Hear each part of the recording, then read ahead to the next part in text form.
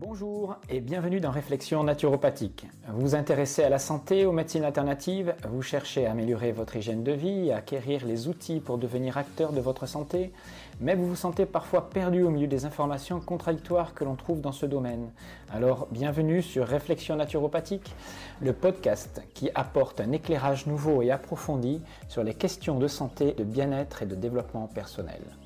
Je suis Jean-Brice Stivan, je suis praticien naturopathe, professeur d'éducation physique et sportive, conférencier et je dirige la formation alsacienne de naturopathie.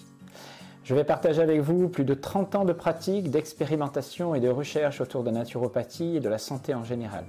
Ce podcast est un espace de réflexion autour de nombreuses questions que l'on peut se poser quand on souhaite prendre sa santé en main. Je vous propose donc d'aborder avec un regard critique et le plus objectif possible de nombreux thèmes liés à la santé et au bien-être, à travers une approche qui s'appuie à la fois sur les connaissances scientifiques modernes et sur les principes des médecines naturelles traditionnelles, en particulier ceux de la naturopathie, une médecine de terrain que j'exerce et enseigne depuis plus de 20 ans. Alors, on se retrouve dans notre série consacrée aux avantages et inconvénients des différents régimes alimentaires. Aujourd'hui, on va aborder la problématique des régimes riches en graisses et protéines à base animale essentiellement. Alors nous avons vu la dernière fois, je vous renvoie donc à la vidéo, les avantages et les inconvénients des modes alimentaires basés sur les apports en produits végétaux, en fibres et en glucides essentiellement. Et donc aujourd'hui, on va voir donc le régime opposé. Je vous rappelle que si vous n'êtes toujours pas abonné et si vous voulez me soutenir, abonnez-vous. Alors avant de commencer, je vous rappelle les principes que j'ai développés dans la première vidéo de cette série. Aucun des régimes que je présente n'est meilleur qu'un autre, tout dépend de qui le met en place et dans quel but. Je vous rappelle que certaines personnes seront inadaptées à certains modes alimentaires. Du moins, ça produira plus de dégâts qu'autre chose. On va essayer simplement d'essayer de comprendre aujourd'hui quel est l'intérêt ou les avantages et les inconvénients des modes alimentaires basés sur les apports en protéines animales, en graisses animales et faibles en fibres et en glucides. Alors bien sûr que sur des durées de prise importantes, ce qui compte avant de choisir un mode alimentaire, les impacts sur le métabolisme ensuite, sur l'insuline ou d'autres hormones qui régulent l'appétit, la ghreline, la leptine, etc. Et puis bien étudier les risques de surcharge ou bien sûr de carences, avec les aspects inflammatoires peut-être au niveau intestinal, au niveau digestif, les répercussions de ce que vous mangez sur ces aspects-là. Voilà, tout ça doit être bien pris en compte et on va essayer de détailler tout ça donc avec les régimes basés donc sur les apports importants en graisses et protéines et faibles en sucre. Alors parmi tous ces régimes-là, vous allez trouver le régime low carb, le régime cétogène, le régime carnivore, le régime Dukan hyperprotéiné. Mais attention, vous comprenez bien que il y a de grandes différences entre un régime cétogène où plus de 70% des apports proviennent des graisses et un régime Dukan essentiellement basé sur des apports protéiques sans que les graisses soient quelque chose d'important. Et puis vous comprenez qu'un régime carnivore n'aura pas du tout les mêmes effets qu'un régime low carb où on va conserver 20-30% d'apports en glucides. Tout ça est difficilement comparable, mais pour tout ce podcast tienne en une fois, j'ai synthétisé et regroupé ces régimes avec leurs grandes tendances. Bien sûr, donc c'est réducteur et c'est forcément faux lorsque vous allez prendre des régimes très extrêmes. Donc, relativisez mes propos. Donc, quand vous avez une alimentation qui va être très riche en poissons, viande, crustacés, coquillages, œufs, fromage, basé donc sur une consommation faible aussi en fibres avec peu de légumes, mais je ne dis pas que je les supprime totalement dans ces régimes-là. Moi, quand je fais du cétogène, je garde 10% de mon assiette constituée de fibres. Alors, par contre, on va trouver très peu de fruits puisqu'ils sont plus riches en sucre et souvent dans ces régimes-là, vous ne trouvez pas ni de céréales ni de légumineuses, sauf dans certains, bien sûr, on va les conserver en petite quantité. Alors, premier avantage, je vais commencer par les avantages.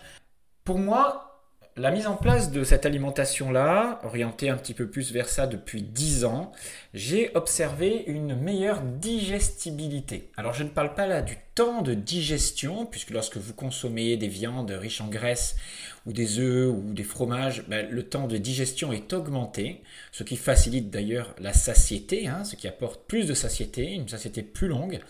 Là, je parle de la sensation après un repas de se sentir bien et ne pas avoir le ventre gonflé, explosé, avoir plein de ballonnements. Toutes les personnes que j'ai mises à ce régime-là, un régime orienté plutôt donc sur une baisse des fibres et des glucides, ont beaucoup moins de fermentation, beaucoup moins d'irritation intestinale et se sentent beaucoup mieux après les repas. Bien sûr quand c'est bien fait.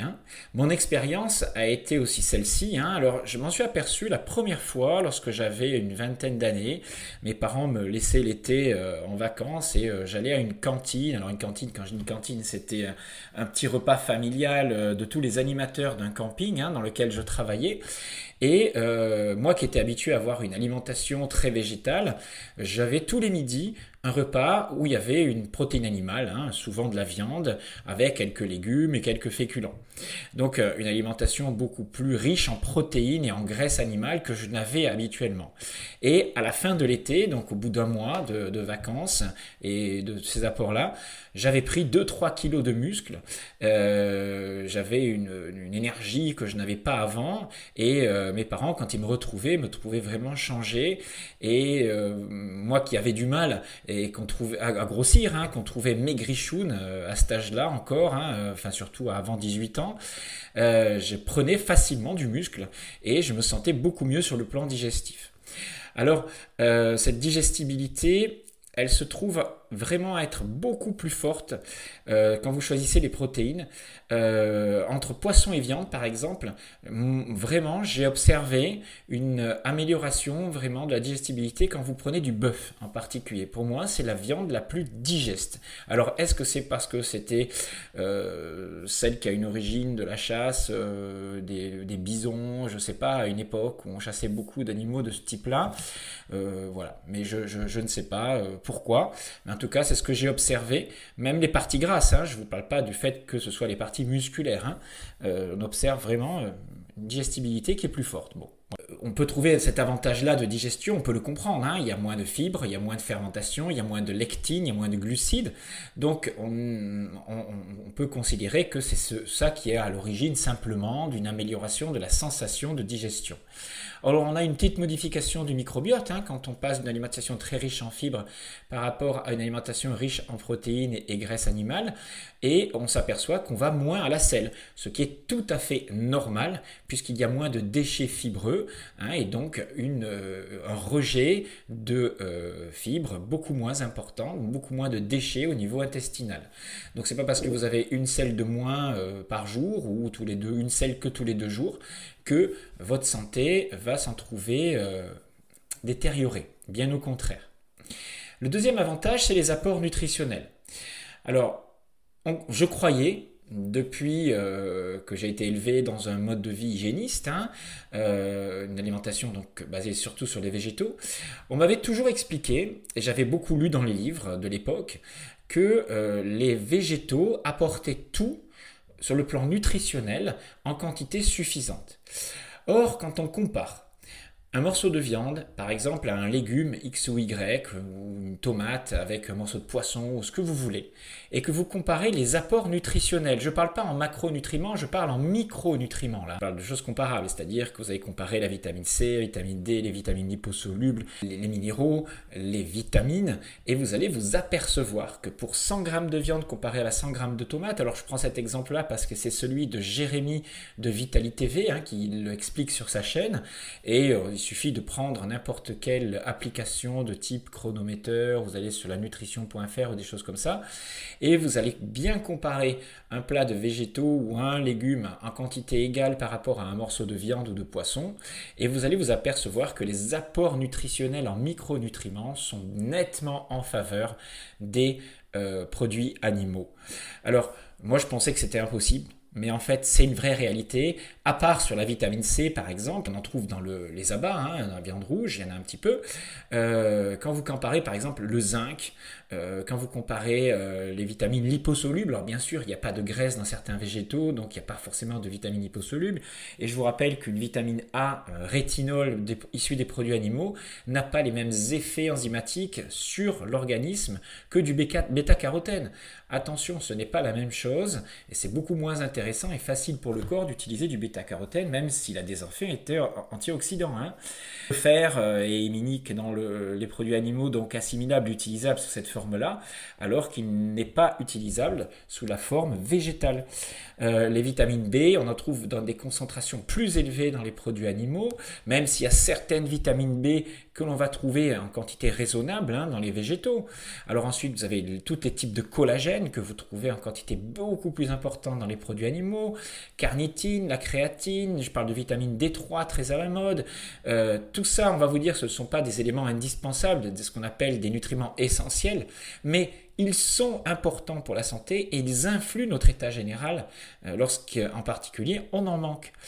Donc, si ma croyance a été pendant longtemps que tous les produits végétaux contenaient tous les nutriments, oui, c'est la réalité, mais pas forcément en quantité suffisante et surtout pas sous une forme aussi assimilable et surtout utilisable, sous une forme utilisable, structurelle, que dans les produits animaux. Le résultat, c'est que lorsque bien sûr j'ai une alimentation qui s'est orientée vers plus de produits animaux, ma prise de densité musculaire a été plus importante, ma force, mon état nutritionnel, mon état de forme s'est amélioré. Mais je ne dis pas que certaines véganes ne s'en sortent pas très bien avec aucun produit animal. Il existe des cas particuliers de personnes qui s'en sortent très bien avec une alimentation sans aucun produit animal. C'est des cas particuliers pour moi. Ils sont, je ne pense pas en santé optimale, mais ils se sentent relativement bien. Alors, il faut aussi compter sur le pouvoir insoupçonné de transmutation des éléments dans notre corps. Et puis, c'est-à-dire que nous sommes capables, vous savez, par exemple, de fabriquer de la vitamine D à partir du soleil et des stérols de l'organisme, à condition d'avoir suffisamment de cholestérol dans le corps et que vos reins et votre foie fonctionnent bien pour le transmuter en vitamine D3 utilisable. Peut-être que nous avons des capacités de transmutation de certains éléments en d'autres pour combler nos carences. Et qu'il est peut-être plus facile d'être végétalien crudivore sous les tropiques, par exemple, qu'à Strasbourg ou dans ma Lorraine, là, en hiver. En résumé de cette première partie d'un régime riche en protéines et graisses, c'est 1. La digestibilité, moins d'agression pour nos intestins, moins de fermentation, etc.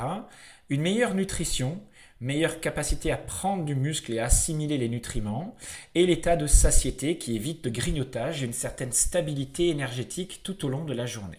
L'autre avantage, c'est le fait de consommer moins de glucides va entraîner moins de pics d'insuline et moins à terme de résistance à l'insuline. Alors attention, à condition de ne pas associer trop de glucides, parce que même dans les régimes riches en graisses, protéines, on peut faire l'erreur d'associer trop de glucides, de fruits par exemple, ou de légumes et de céréales, croyant que ce sont des bons aliments. Mais lorsque vous associez trop de glucides à trop de graisses, risquez de faire exploser votre résistance à l'insuline et d'aller vers des maladies métaboliques, diabète cardiovasculaire, stéatose hépatique, hypertension, etc. Mais dans un régime low carb bien fait, vous allez améliorer l'état métabolique de la plupart des personnes en diminuant la résistance à l'insuline. C'est souvent une première étape avant d'aller vers des régimes plutôt de type cétogène, etc. Mais l'inconvénient, c'est que si on est sur des profils de personnes à tendance prise de poids, à tendance dilatée, à tendance à avoir de la résistance à l'insuline déjà depuis longtemps, des personnes donc qui vont stocker facilement, qui produisent facilement de la chaleur, qui ont souvent des grosses cuisses, un gros coffre, et puis un gène ApoE4, qui est un gène qui métabolise très mal les graisses et les sucres associés, eh bien, vous imposez un type de régime alimentaire basé sur les graisses, donc riche en graisses, et même s'il n'y a pas trop d'apport en glucides, vous risquez, s'il y a trop de calories, d'amener des problématiques de maladies métaboliques. Cela représente 10% de la population à peu près en Europe. C'est une réalité et il faut en tenir compte. C'est pour ça qu'il est très difficile de voir certaines généralités. Donc n'oublions pas non plus que tous les acides gras que vous consommez sous forme de triglycérides, c'est une molécule de glycérol rattachée donc à 3 acides gras. Et cette molécule de glycérol, elle devient du sucre. Donc même lorsque vous avez une alimentation à 0 g de glucides, vous libérez toujours dans votre organisme du sucre, du glucose. Toujours même suffisamment pour vivre en état de carnivore, de cétogène strict.